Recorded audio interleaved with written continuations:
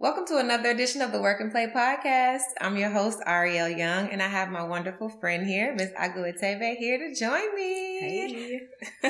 Thank you so much for joining us.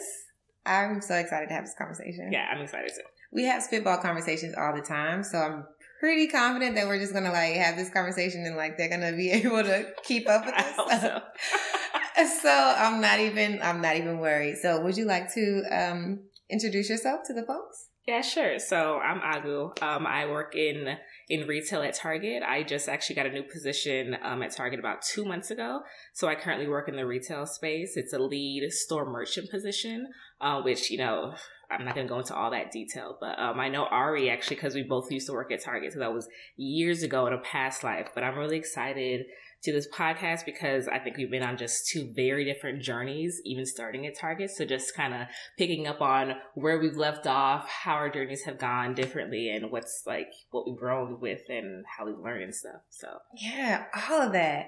So on the Work and Play podcast, I get to interview my friends on all the cool stuff that they're doing, the highs and lows of their career journeys, and then learn a little bit about how they got to where they are. So I think we should start where we both were at Target. So Target headquarters is where we met, and we both were transplants. Mm-hmm. So it's funny how we just evolved into more like a family, I want to say. Yeah. And that was really cool. So what was your journey to getting to Target? How did you even get there? Good question. So before I was at Target, I was a teacher actually for a few years. So I was in Houston for 3 years teaching middle school math. And I learned a ton about myself teaching. I think it's probably best for the kids and for me to leave education, but I honestly wanted something completely different. So I actually got my degree in business management with an emphasis in finance. And so when I went to Teach for America, because that's the program I did, I thought I was only going to be there for 2 years, but I actually stayed on an extra year because I enjoyed it so much. Mm. But in that last year, I feel like it took 3 years for me to realize, hey, you know what? There's something in this career choice that I don't know if I can emotionally, mentally, spiritually, physically give. Mm-hmm. And I thought I was hurting the kids. And so I decided to leave that career and then go into what I actually got my degree in. So one of my mentors at the Teach for America program talked about Target and things like that. She had a connection, and I knew that I wanted to. I don't think I could just go into any corporate company. And so I was kind of looking at the list of options. Okay, so where can I go where I won't feel completely like I'm giving my life away to the man kind of situation. And so I decided that Target was the place to be, and it's actually wild. Because even after the events of the last year, George Floyd's murder, it's wild to see how proud I am to still work at Target. Mm. I thought I was only going to be there a couple of years just to, again, start my corporate career, take some lessons and move on. Yeah. And now that I've been in this company, I made a good decision. But I can't imagine working at this point in time of my life, working for another corporate entity that doesn't care. And they're all corporate entities, right? They only care so much. It's about profit, but I'm very proud to work at where I work. Yeah, you gave us a lot in one. But what's funny is you made it. You got to Target, it was a good move in the process. And I got to Target through MLT, so I got a chance to interview Target before I really went.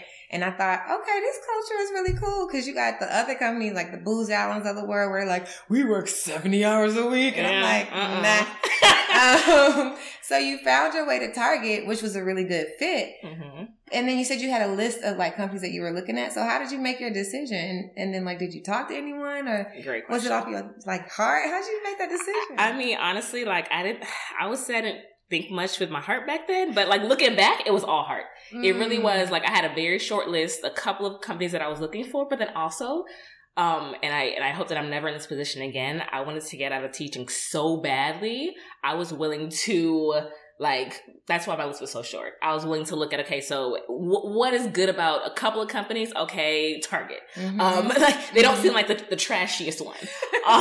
They seem like they have some good values. And okay, let me talk to a couple of people. When I say a couple of people, 2 people. Okay. And make sure that I just was comfortable in the environment. And very similar to you, where I, in those conversations, they didn't seem like they were just working their employees to the core. Like it was, okay. So there seems to be some work-life balance, which I did not have as a teacher. Mm-hmm. And so I was really looking for something that I did not have, in my teaching career, at least, like I said, work-life, situation. So that's how Target made the list and became the only one on the list. Yeah.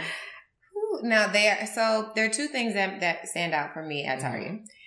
And I have not necessarily I've created my own ecosystem here in Atlanta, but Target is the one who's at the foundation. One was definitely the corporate responsibility piece. Mm-hmm. The first thing, even though in my 2.5, 3 years at Target in different roles, we only volunteer. I only got to do one real volunteer thing, but I just thought like that was such a part of Target's culture. Mm-hmm. And the other thing that I love is those coffee chats. So I feel like I drank way more water than I did. What's your favorite thing working at Target? Ooh, my favorite thing working at Target. The connections that I've made. I mean, you even talk about how we met at Target, we became family. So Target as a company, great. I can speak about so many things, but it gives the opportunity to make genuine connections, like at work, but then even outside of work. Yeah. I feel like every team that I've been on has been very different, but I don't think I've ever felt displaced, out of place for the most part. But there's like, I know of friends that have been in weddings because it's hard. I think it's so community and relational, that it makes it such an easy place to work. Yeah. Because I don't think I could have survived in Minneapolis without Target, genuinely. Whew. And guys, if you have not been in Minneapolis, so the one thing I hated was the snow. Mm-hmm. Oh yeah, girl. That's probably the worst thing. And if it wasn't for you guys, I don't think I would have made it either. Mm-hmm. So thank you so much for being in my life. Yeah. You are honestly, so everybody that I've had on the podcast so far have been part of my work and play journey. Yeah. But I just told a story. I get this. I was natural and I used to come to work with those like pin curls. So I would wake up in the morning, take my curls out, and then I would get to work like, I don't know if this turned out the way it was supposed to. And you would literally say, meet me in the bathroom. At whatever time, if you had a meeting, like I got a meeting, but meet me in the bathroom. And then you would literally come and like take apart my curls and I had to make it work. Try. Like, okay, so we're gonna, oh my goodness. Yes. Hopefully no one walks in. Oh my God. Mm-hmm. So when you think about work and play, when I think about work and play, I think about those moments. Yeah. I think about the moments that we're working from home and we're like spitballing philosophical ideas. Mm-hmm. But like, what comes up for you when you think work and play? I think exactly that. Mm-hmm. It's how like I can like with the relations that I've had, even outside of Target, just like the friends that I have from college, we can kind of go into this kind of like, I think of what's called like the Venn diagram, mm-hmm. where we have the work and the play. Yes. And then literally like, you can just kind of go in between the lines and we can talk about racism and anti-racism. We can talk about our work environments. We can talk about what's happening personally, our dating lives. And it really just kind of just meshes in and out. Like the conversations I think with my friends are just amazing. And so that work and play balance, but then also like bringing like work home and then home to work and then all that kind of fun stuff, if that makes any sense. Absolutely. There's in the work and play, there's balance, there's overlap, mm-hmm. there's, meshing, like all of that stuff for me. I'm building a life that is work and play. Mm-hmm. And so this is an example of me just being able to enjoy my friends, but even have like life-changing, world-changing conversations while I get paid. Mm-hmm. You know what I mean? Like that's real. That is so real. So it's wild that you say that because I remember a point in my life, it was actually when I first got to Target, because teaching was so exhausting, there was like no delineation between my work and my play. Yeah. All my friends were teachers. Mm-hmm. All my teachers were my friends. And so I wanted a very clear cut line. It's part of the reason why I went to corporate America. Like, okay, I want to be able to leave my work at home. That's not what happened. I want to be able to leave my work at home. I leave my computer and then I got to Target and my friends became my coworkers. Yeah. And so it really is about that balance where it sticks out. Like that balance of like, how do you have those conversations? How do you, again, like, I forgot exactly what she said, but just like that mixing, but feeling comfortable like in whatever balance and mix you have in your individual life. And that's what I've had to learn, because there's going to be overlap. It's going to be overlap no matter what. I think there should be overlap. It's not always going to be, because especially if you're rigid, like, no, work and play separate. That's real. But I think there should be, and I think that makes work much more livable. Impactful even. So if you care anything about what you do, you will bring it home. Absolutely. Those emotions, like the paper, like whatever, is going to come home. Absolutely. You're going to talk about your partner, with your partner, your friends, whatever the case may be. Absolutely. If it is compartmentalized, I just feel like, I think as women, and the reason I mention this, I'm not going to make this a feminist conversation, but I think we just talked about how like men compartmentalize and women don't. I think if we were to go to work and be like, let me just leave that at home, and then we don't even get to come home and talk about it, I feel like that'll be a little draining, because your work is like a part of everything. So, you know, I don't know. I appreciate being able to do that. And it's funny that you say like, you started this journey as a teacher, and then you thought you were going to make that delineation. But you know what I didn't know? I didn't know you had a business management degree and a finance degree. Emphasis in finance. So...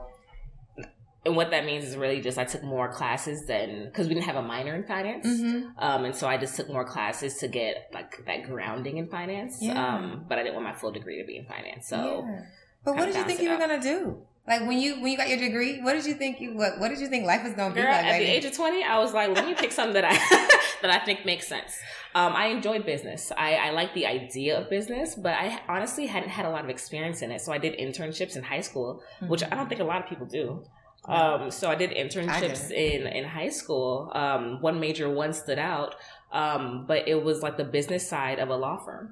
And I couldn't even pinpoint exactly why I liked it, but I knew I liked being in that world. And so that's where, like, when I chose my major, it really was like, okay, so I know I don't want to do science. I don't want to do anything when it comes to literature or writing. And I enjoy the business. Like, let me dive in a little bit deeper, and then I can get the experience after college and see if I really like it. That really was my thought process. It really wasn't like, I didn't have any kind of plan as I was picking out my degree and what I was going to do with either the business side or the finances. I just knew I liked numbers. I mean, I felt I like numbers. Like, I mean, I'm decent at it, right? But, so I just knew that I enjoyed it. And I wanted to see where that was going to take me. No foresight beyond that. But the thing about it is you're so socially conscious. So I'm curious, from that law side, did you pull anything back from that law side that intrigued you about social awareness, legal issues, anything? Not from that law firm. Not, I would say I would call myself conscious. Thank you. Socially conscious. But I would actually say a lot of that came from, a lot of that was just, because I want to say it's learned experiences. But I wouldn't even say it came from my familial, like my family life or anything like that. I think it was just seeing what I saw around me, being aware. And then when I got to Teach for America, like being in a whole new, because it's not like so just where I'm from. Or just like those friendship situations back home. It's like, oh shit, this is like everywhere. And I was so young and naive, and so going into the program, it really was like, I can't leave this behind. I mean, even like when I went to the corporate field, I was giving so much as a teacher, and I feel like I was constantly giving back. That when I went, I was like, I can't leave education behind. So when I went up to Minneapolis, I was like, okay, so where can I volunteer? Like, where can I be a tutor? Where can I be a mentor? And so, like, just in a different aspect. But yeah, I mean, the socially conscious part, the empathy and the feeling tied to a community never stopped. Did you get a chance to do very many like volunteer activities or teaching activities when you actually got to Minneapolis? So within the first month, I was volunteering at a high school. It was over north. I don't remember the high school that I started at. It's been so long, but I tutored and mentored there for a couple of years, and then I've done different programs on and off. Nice. So pretty consistent, but different ones. But yeah, always in the tutoring, mentoring kind of avenue. That's so interesting. Like, as much as we talk about everything, and as like, you remember when we were in Greece, and I don't remember what we were talking about, but it was a racial awareness type of conversation, and I said something about somebody. Maybe it was like Trayvon Martin. You were like, "Wait, You have an opinion. It was like more like, not like, oh, you have an opinion, like, oh, Ariel never has an opinion, but like it was more like, oh, Ariel, you're passionate about this? Where did this come from? And so as much as we talk about everything, I think we're much more socially conscious and volunteer oriented than like not. But we more so like gel on the data analytics piece and the analytical side. So that's just really surprising to me. Like, honestly, it's just like, wow. Like, we've never volunteered together. Like, I don't think. And that's another thing. You sought out volunteer experiences when you got to Minneapolis. I think my awareness as a volunteer, as a citizen of the community, probably didn't happen until I got to Delta. I feel like it was like shut out. I remember that. That's so interesting. So it's like you've always been this person, but we never talked about it. Probably until that point in Greece where you were like, wait, maybe something, and you were like, oh, I can talk to you about this kind of stuff. And then we started spitballing about like everything, like, you know, just racial issues and where our cultures are going and things like that. So that's just for me just to say that's really interesting. And I'm going to get into that a little bit more. Like, I think we should volunteer together. Next time you come, maybe we can do like a volunteer event. Oh, I'm so down. That would be really I'm so down. Okay. Putting a pin in it. Let's just remember that we're going to do a volunteer event. And if in a city near you, we'll probably either be here or Houston, depending. I don't know. But more to come. So tell me about Teach for America a little bit, because you took a little detour. You said you were interested in business. Yeah. You went into Teach for America, and I'm assuming there's personal and professional development in there. And so now that you're like almost a decade removed. I hate to date you, girl. You know, people don't date. I'm a couple years from a decade, so come on. Then what would you say personal development looks like? And then how would you say that professional development helps you in your career today? I didn't even realize how many transferable skills that I took with me moving from teaching to corporate America. There's, a lot of my TFA 10 core members, 2010 core members, now I'm dating myself. But a lot of us have like gone to get MBAs, and like some have become teachers, have gone to med school, some have continued teaching. So I think when it comes to the personal development, I'll talk about Teach for America specifically in my experience, but we went through a training camp that was somewhere around 6 to 8 weeks. And then when we actually got to our city, it was consistent development, public speaking, like how to interact with people. These were little people. Like these were younger people, but essentially you have to be able to connect and empathize and be able to showcase that, like, hey, I care about you to the point where I want you to learn, and then be able to diversify your teaching.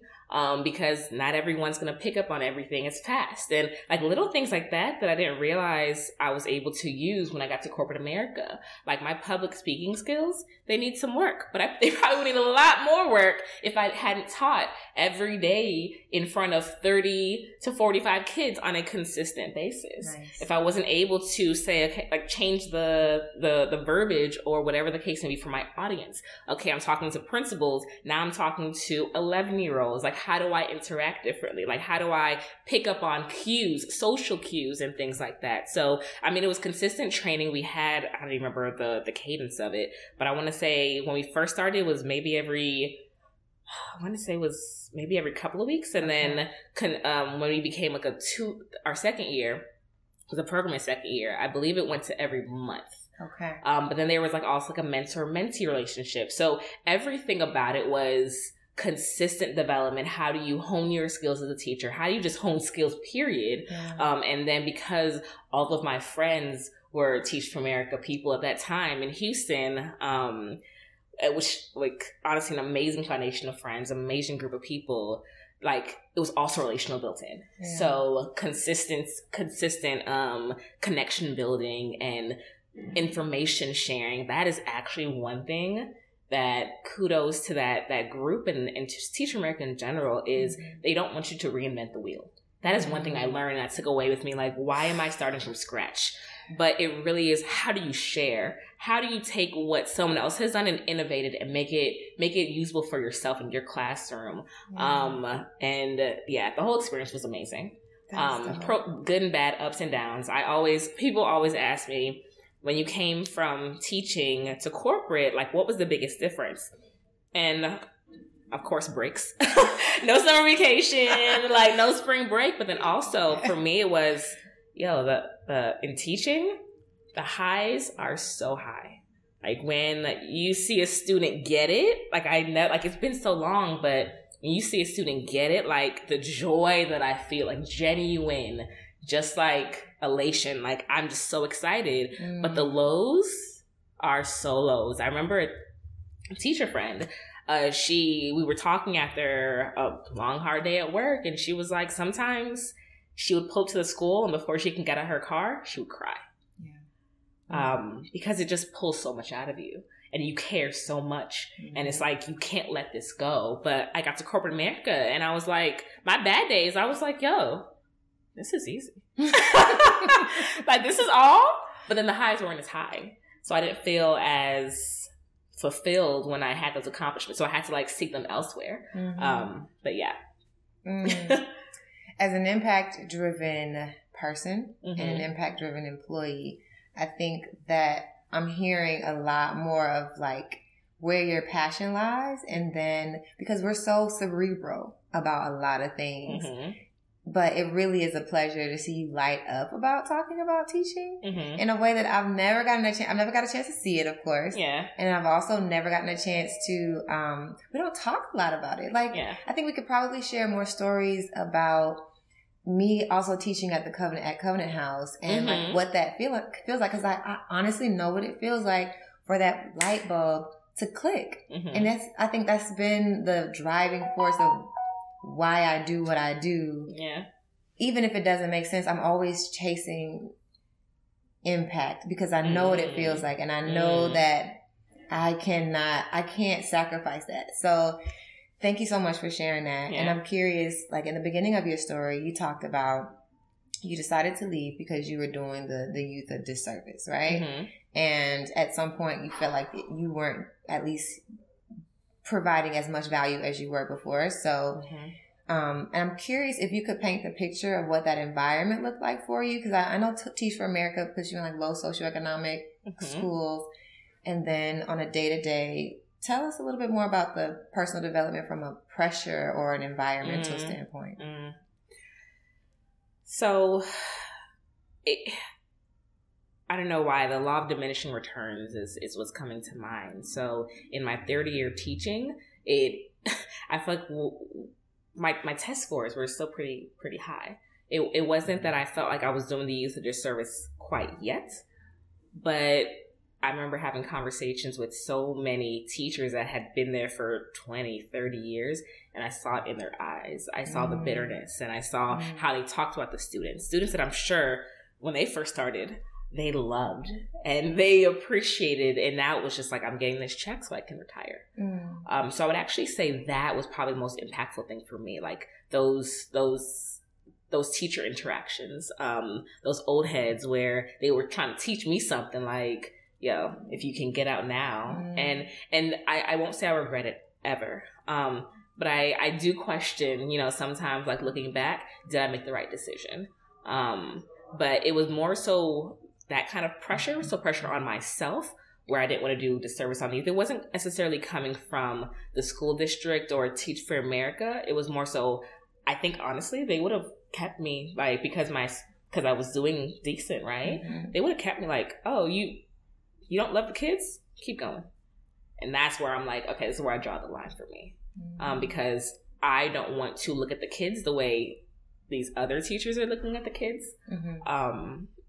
And yeah, so I would say it was less about pressure from any other outside source and more so for me, making a decision that I thought was healthy for myself and for the people around me. Absolutely. And now it makes sense that if internally you lose that sense of empathy and excitement and passion for what you do, it doesn't matter how smart you are or how well you know the curriculum or how well you can get them to pass the test. Yeah. If I don't love you, then we're not going to connect. And I don't want to ever get to a place where I don't love you or I'm not interested or I come into work and I disdain your existence. So I get it. Especially when it's like these kids, even if you can't feel it at that moment, they're looking to you for guidance. Yeah.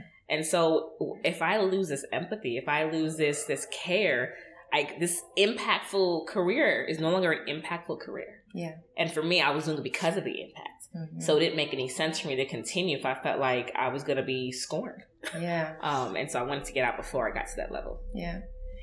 Well, I mean, in my opinion, I feel like after doing so many stints in different, like the homeless shelter and things like that, my philosophy is, as, radical as it might sound, poor people can't help poor people. And not just financially poor, but spiritually poor people can't help poor people, especially if you're your cup is so empty and I just barely have some dust in mine. Like, it's not a productive. So as you explore that thought, and then even as sometimes when it's that did I do the right thing?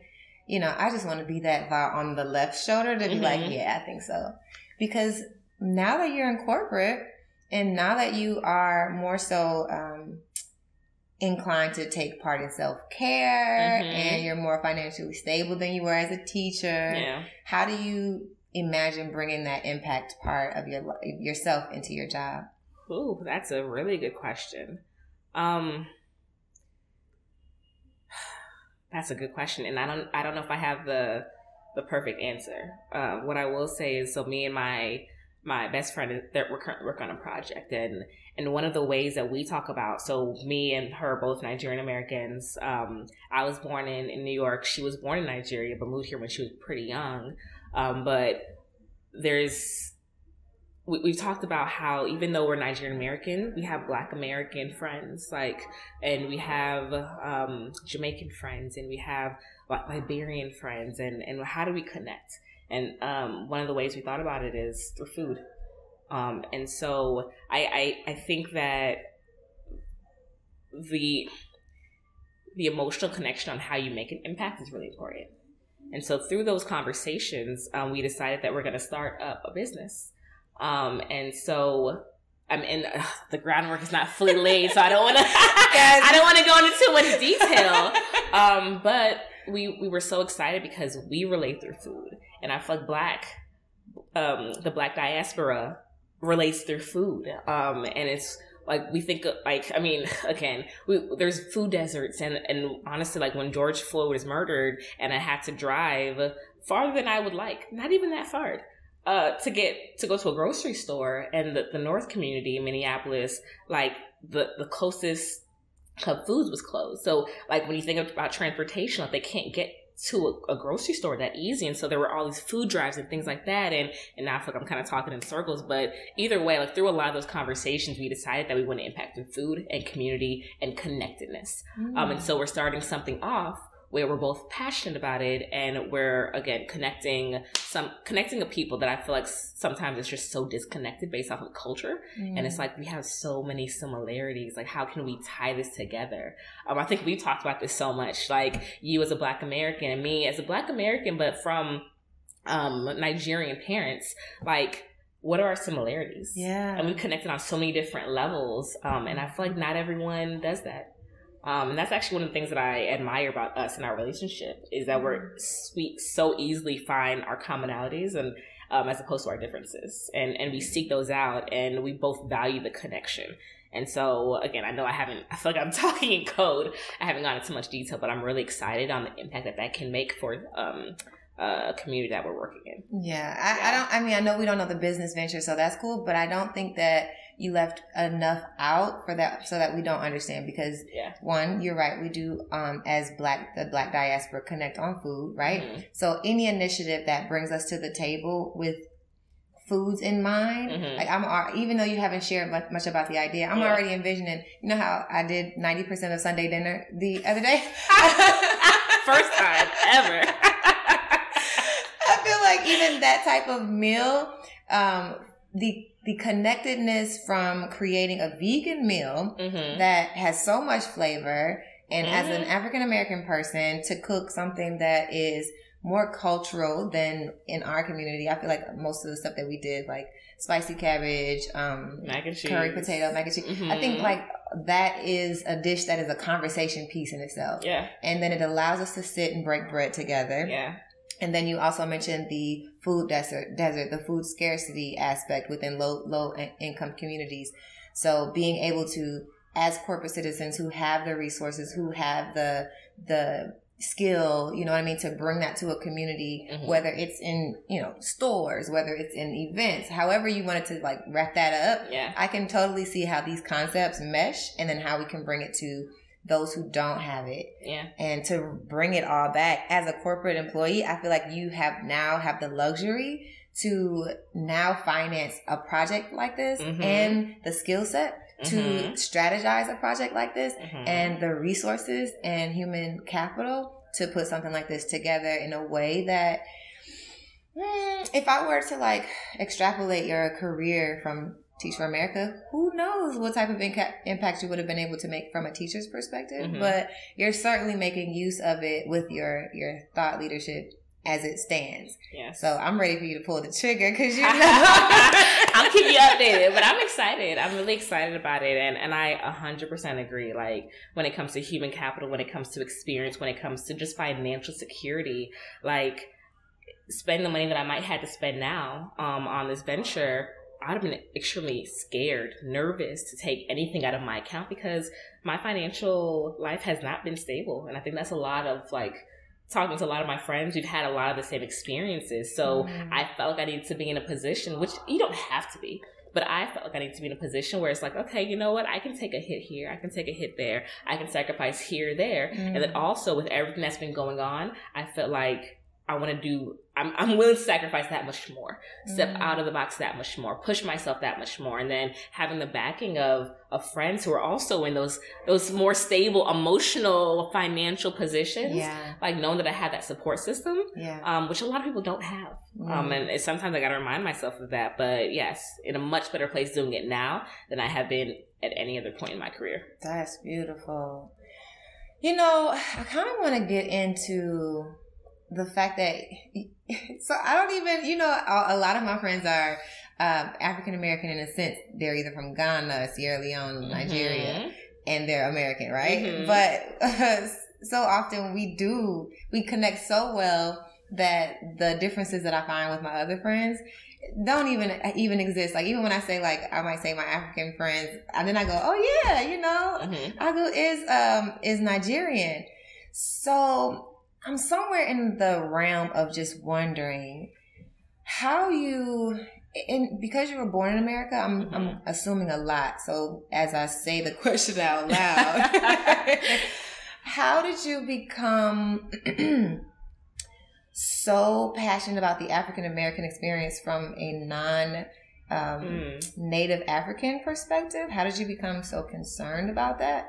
And then where does that fit within like your story, and how does it differ from your circle? I know it might be a loaded question. Really good question. So I was Nigerian first. I grew up in a Nigerian household. My parents spoke Yoruba. I went to Nigerian church. But I remember as being a kid, like it's wild. Like being in elementary school, I look for the Black people, not the Nigerians, the Black people.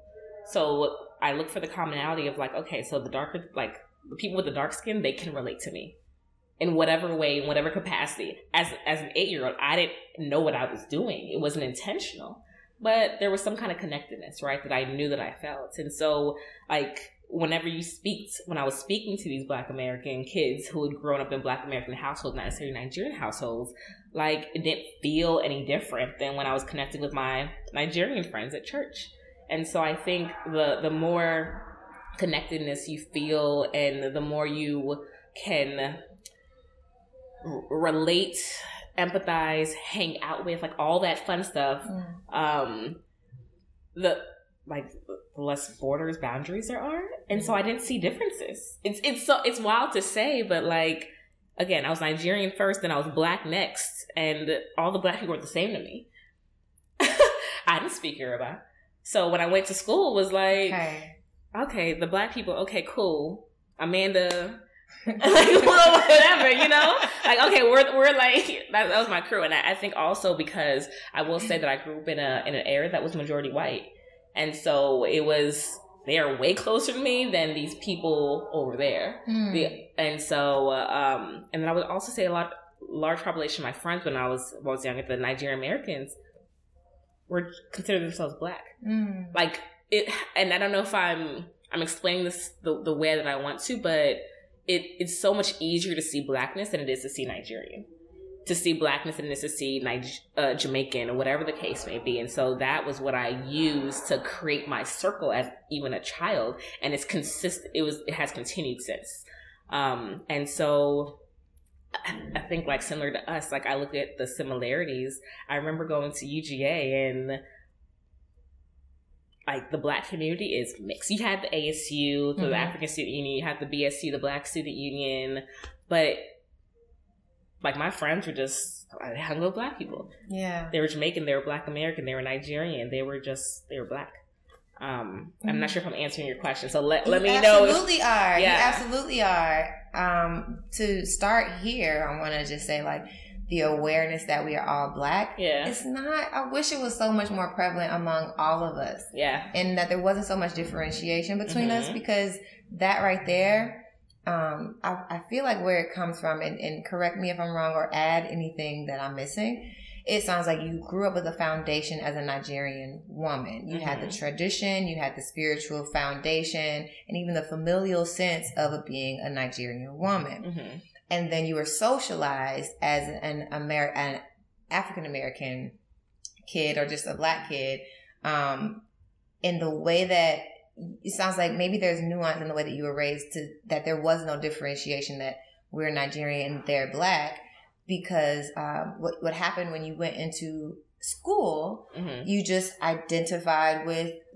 one, skin color, and then two, I'm sure the dialect and the values came up somewhere in there. I'm sure. So it all makes sense. I feel like, and this is more of a comment, so tell me what you think, because I think I have more conversations with first generation African immigrants who were born in Africa, maybe came over in their teens or younger years, and they grew up with the sense that, okay, I'm African, they're Black. And I think there was a pinnacle moment in a lot of my friends' lives where they're like, oh, I'm Black too. Or at least they see me as Black. I was going to say, that's what it is. That's what I've noticed, at least, because majority of my first generation friends are very similar to me, where it's like they either group in Black communities, so it's like, okay, we just all Black or whatever the case may be, or they group in majority white communities, and it was like, okay, so who do I identify with most? The Black people. But I do think that I forgot where I was going. That pinnacle moment where you realize you're Black. Yeah, so like I have a couple of friends that like got here a little bit later, and they had those moments where it was like, yo, it doesn't really matter how I identify myself. I can still identify in my home or my mind as Nigerian first or Jamaican first, but everybody else is looking at you like you're Black.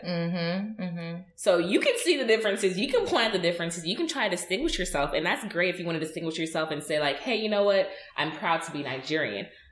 But when they pull you over, or when they see you in line at the grocery store, all they see is Blackness. Yeah. And I do think that is a life changer. It's a mindset shift. And it definitely plays into how you walk around, like how you see the world.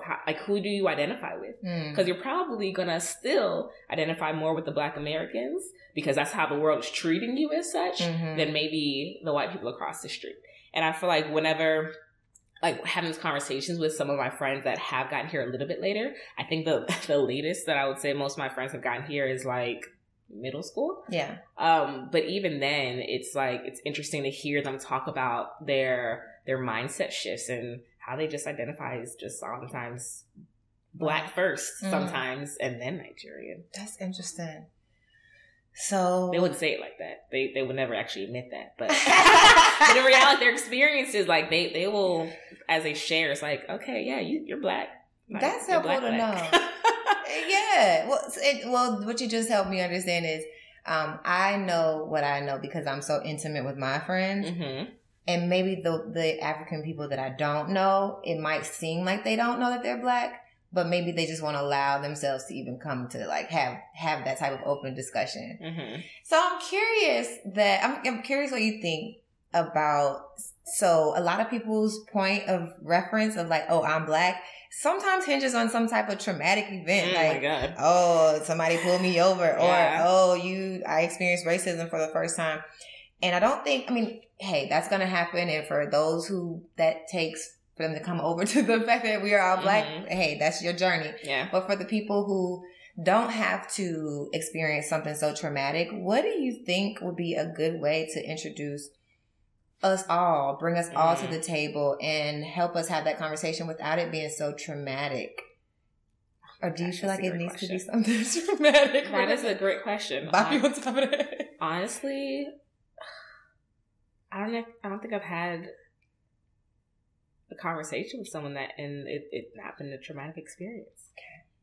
So I would love to say like it doesn't have to be traumatic, and I think it takes a lot of growth and empathy and being able to like listen, being open minded. And I'd love to say that I think that majority of humans are like that, but I don't. I think that it takes experiences, sometimes those hard experiences, to like open your eyes to see how people see you, to be able to say like, you know what, like I was Nigerian, I thought I was different, but when that cop stopped me and he looked at me like he was like I was a regular Black American, it's like now I see what they go through, you know, and it's like it merges those experiences, like the Black American and now for example, Nigerian American, whatever the case may be, until they look at your name and maybe question, okay, so is this person African? But yeah, so I would love to say that it's just conversations and just like hanging out with the other side.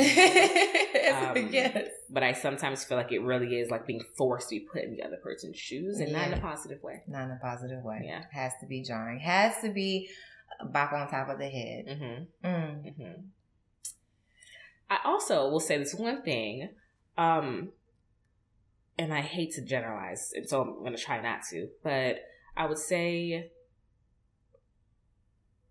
being brought to the table.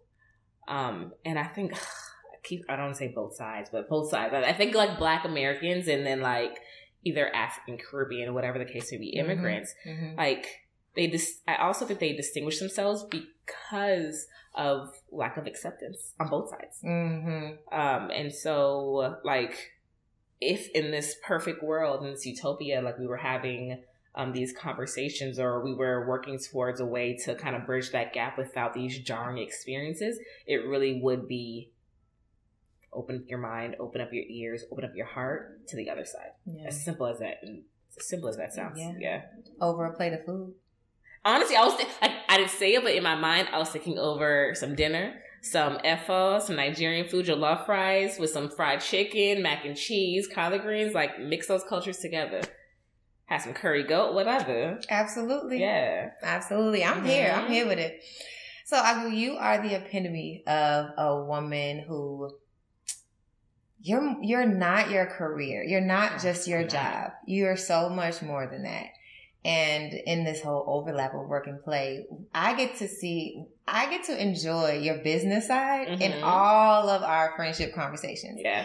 And that's what allows me to even be able to talk to you about my entrepreneurial endeavors without you being like, without there being any type of differentiation. And so because I know that part of you, I guess I benefit from just that side of both being inside of you. I don't know if that's making any sense, but I'm curious to know, for your coworkers who don't know this side of you, right? How do you bring your personal self to the corporate American space. How does all this stuff fit within? And if you could, tell us what you do and give us a day in the life. I know, just a bit. So the first question, how do I run my personal self? Mm-hmm. That's a hard question for me because I've actually struggled with this. I've actually struggled with bringing myself to work and feeling I would be accepted for who I am. I mean, the biggest thing is I'm an introvert, and one of the things that I struggled with coming to Target is it was not an introvert friendly environment. And so it was very much so the extroverts, like who can socialize and be the loudest and the most heard, who can just talk about anything, anytime. And I was like very much like analytical. I like to think through my questions, and I'm not going to be the person like waving my hand to talk at a meeting. And so that was really hard for me. I would say it's been multiple teams accepting me, multiple teams pushing me to be better, mentors that have just said, Agu, what you're doing, like that validation. I hate to say it, but I need that validation.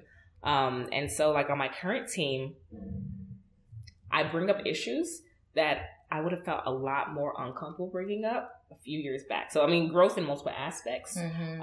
But for example, just like this right here, social justice. I would have felt probably when I say a lot uncomfortable talking about this when I first got to Target. Yeah. Like, I'm the only Black person on the team. Should I be talking about this? But now I bring literally my full self to work. Like, I struggle with things like depression. And so, like, I'll tell my boss, you know what? I'm not having a good day. I'm going to be off today. So it's little things like that, being vulnerable, being open, allowing my boss, my coworkers to show me that they can't handle it or they can't accept me, whatever the case may be, before I decide to pull back.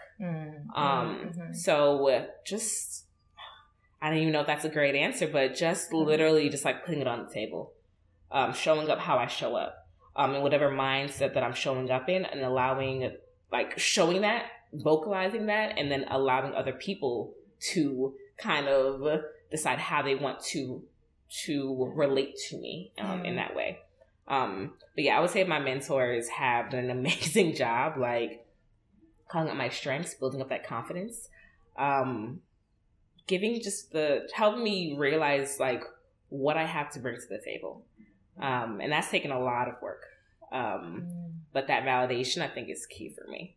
And I would say, like, even like the last 2 years, I had a mentor that was in the field, and our conversations were monthly, work related, and it turned into just development conversations. Like, not intentionally, it just turned into, okay, so what are you doing with your career? Why? How? When? What? And I remember, like, at first it was kind of just like, okay, I gotta now be prepared for an interview every month. But like, it turned conversational, and he actually moved to headquarters. And so he was a VP in the field. He moved to headquarters about a year ago and happened to be one of the VPs on my team. And it was like that. It was this perfect connection where you were someone who knew Target because you worked at Target, but in a very different area. You normally mentored senior directors, and I was a couple levels down from that, and you gave me the time and the energy, which I so appreciated. And then when he came to headquarters, he became my advocate. He became my advocate. I would like talk to this person, do this. And again, it's that consistent validation, that show of support that has helped me, like, even just open my mind to things like starting a business outside of Target. Yeah. So am I answering your question? Absolutely. Okay. Absolutely. It makes so much sense that God would place someone in your life that gives you that validation on a professional level, because you are also the epitome of the example that, one, you have to do your job well, and then they'll be able to listen to you in other realms, right? And because you can do forecasting and in stocks and inventory, because we haven't even talked about what you do. We're going to have to do a part 2. Okay. But because you know inventory, in stocks, markdown, sales, all of those things, that's not even who you are. And I think you've given yourself, in your journey of being an introvert, you've given yourself time to just get really good at your craft. And that's your tool. And so now that that's your tool, I think, and I say this a lot, I say this for some people, and I recognize this, that now that you've gotten your tool down pat, you know your skill, you have your strength, you can get paid as much as you want for that. Yeah. But I think the validation that is pulling your thoughts out is what you really are going to make a difference with. Yeah. Because you do your job well, hands behind your back. But it's your thoughts and the things that you're even trying to weave together, these concepts that I have all the time, but I wish they would have more incorporated. Because I left corporate, I'm like, y'all gonna have to get that from somebody else. And I just feel like having someone like you as an employee who is, one, tapping into their strengths and then tapping into their values at a company like Target, where they appreciate that type of opinion. And you do your job well, so you make the company money. It's a win-win, bottom line, and social justice. I think that everything is culminating in your life. And it's, as I hear more about your story in corporate, it makes me appreciate, everyone's journey. Like, I understand the value of the environment that you're in is what's going to make you the best diamond that you're going to be. Oh, hands down. And I think I see you literally growing, but I can only imagine what your coworkers are being able to see, because being able to be validated and have a day when you're like, hey, I just need to take a mental day. Now, and Target is the environment that allows you to have mental days, but you've also had the people to give you the voice and to say that. Yeah. So I just think that's really, really, really awesome. So I'm curious, before we get out of here, there's a girl out here who has not made it in corporate America. Maybe she's still at Teach for America. And maybe she just doesn't necessarily know what she's going to do next. Who is that person that you want to speak to most, and what would you tell them? At which part of your journey would you like to reach out to? Ooh, that's a good question. I would say, it's that transition phase. So I think I heard two parts to your question. Like, what do I want to say to this person? And like, at what point in time in their journey would I want to speak to them? So that transition, like when you're thinking about leaving Teach for America and you're thinking about, okay, so I'm going to go somewhere. I don't know where, I don't know what, I just know that, or even if it's not Teach for America, whatever the career choice, where it's like, I know that this is not it. This is not it for me. I'm not being fulfilled emotionally, mentally. I'm not being challenged in whatever capacity that you're trying to be challenged. Or just maybe you're just burnt out. And it's like, you know what? The challenge is not where I want to be right now. I say take the time and the energy and the effort to research, to look. I mean, it sounds so like almost fluffy, but genuinely, like look inwardly, like what actually fulfills you. And if you have support, if you have any kind of familial help, a friend that'll like, honestly, I say take the step. Because sometimes you need to like jump off that cliff before you can realize like, oh, I can fly. I know that sounds so like, but genuinely, like, I mean, I pivoted like hard to something. And I mean, I know you haven't given yourself enough accolades, but I am beyond proud of the journey that you've taken. And you have done it a couple of times where you just stepped off and said, you know what, I know I'm going to land. I know I'm going to land on my feet. And I think that is always going to be the case if you continue to learn and to grow and to put in that energy to find fulfillment, and to seek it like intentionally. And yeah, so it's like that transition point where it's like, girl, just go, do it. Don't get me wrong. You still gotta like do the work. But yeah, take the journey. Like, jump off the cliff. You'll land on your feet. Do something big. Do something different. And it's always easier to do it when you're younger. Mm. It is. I think about where I am now, and if I was a teacher, I would hate to say it, but teaching is consistent. It's a constant paycheck. You know what you're gonna. Okay, with them kids, you don't know what you're gonna get every day, but you have an idea. You know what's under the umbrella. And at 25, I was like, I can't do it, and I was quitting no matter what, job or no job. I just knew that wasn't right for me, and I've seen so many other people just do huge pivots in their career and their path and their journey, and people who did Teach America that thought they were going to do med school and decided not to. They decided to continue on their teaching journey. So there's just so many ways like life can take you. You got to make the decisions that are right for you. And if that means big and something big and scary, if you have the support, not even if you have the support, if you can do it, if you can push yourself to do it, just do it. Mm. Thank you so much. That is literally a lot of words to say what Nike said. Just do it.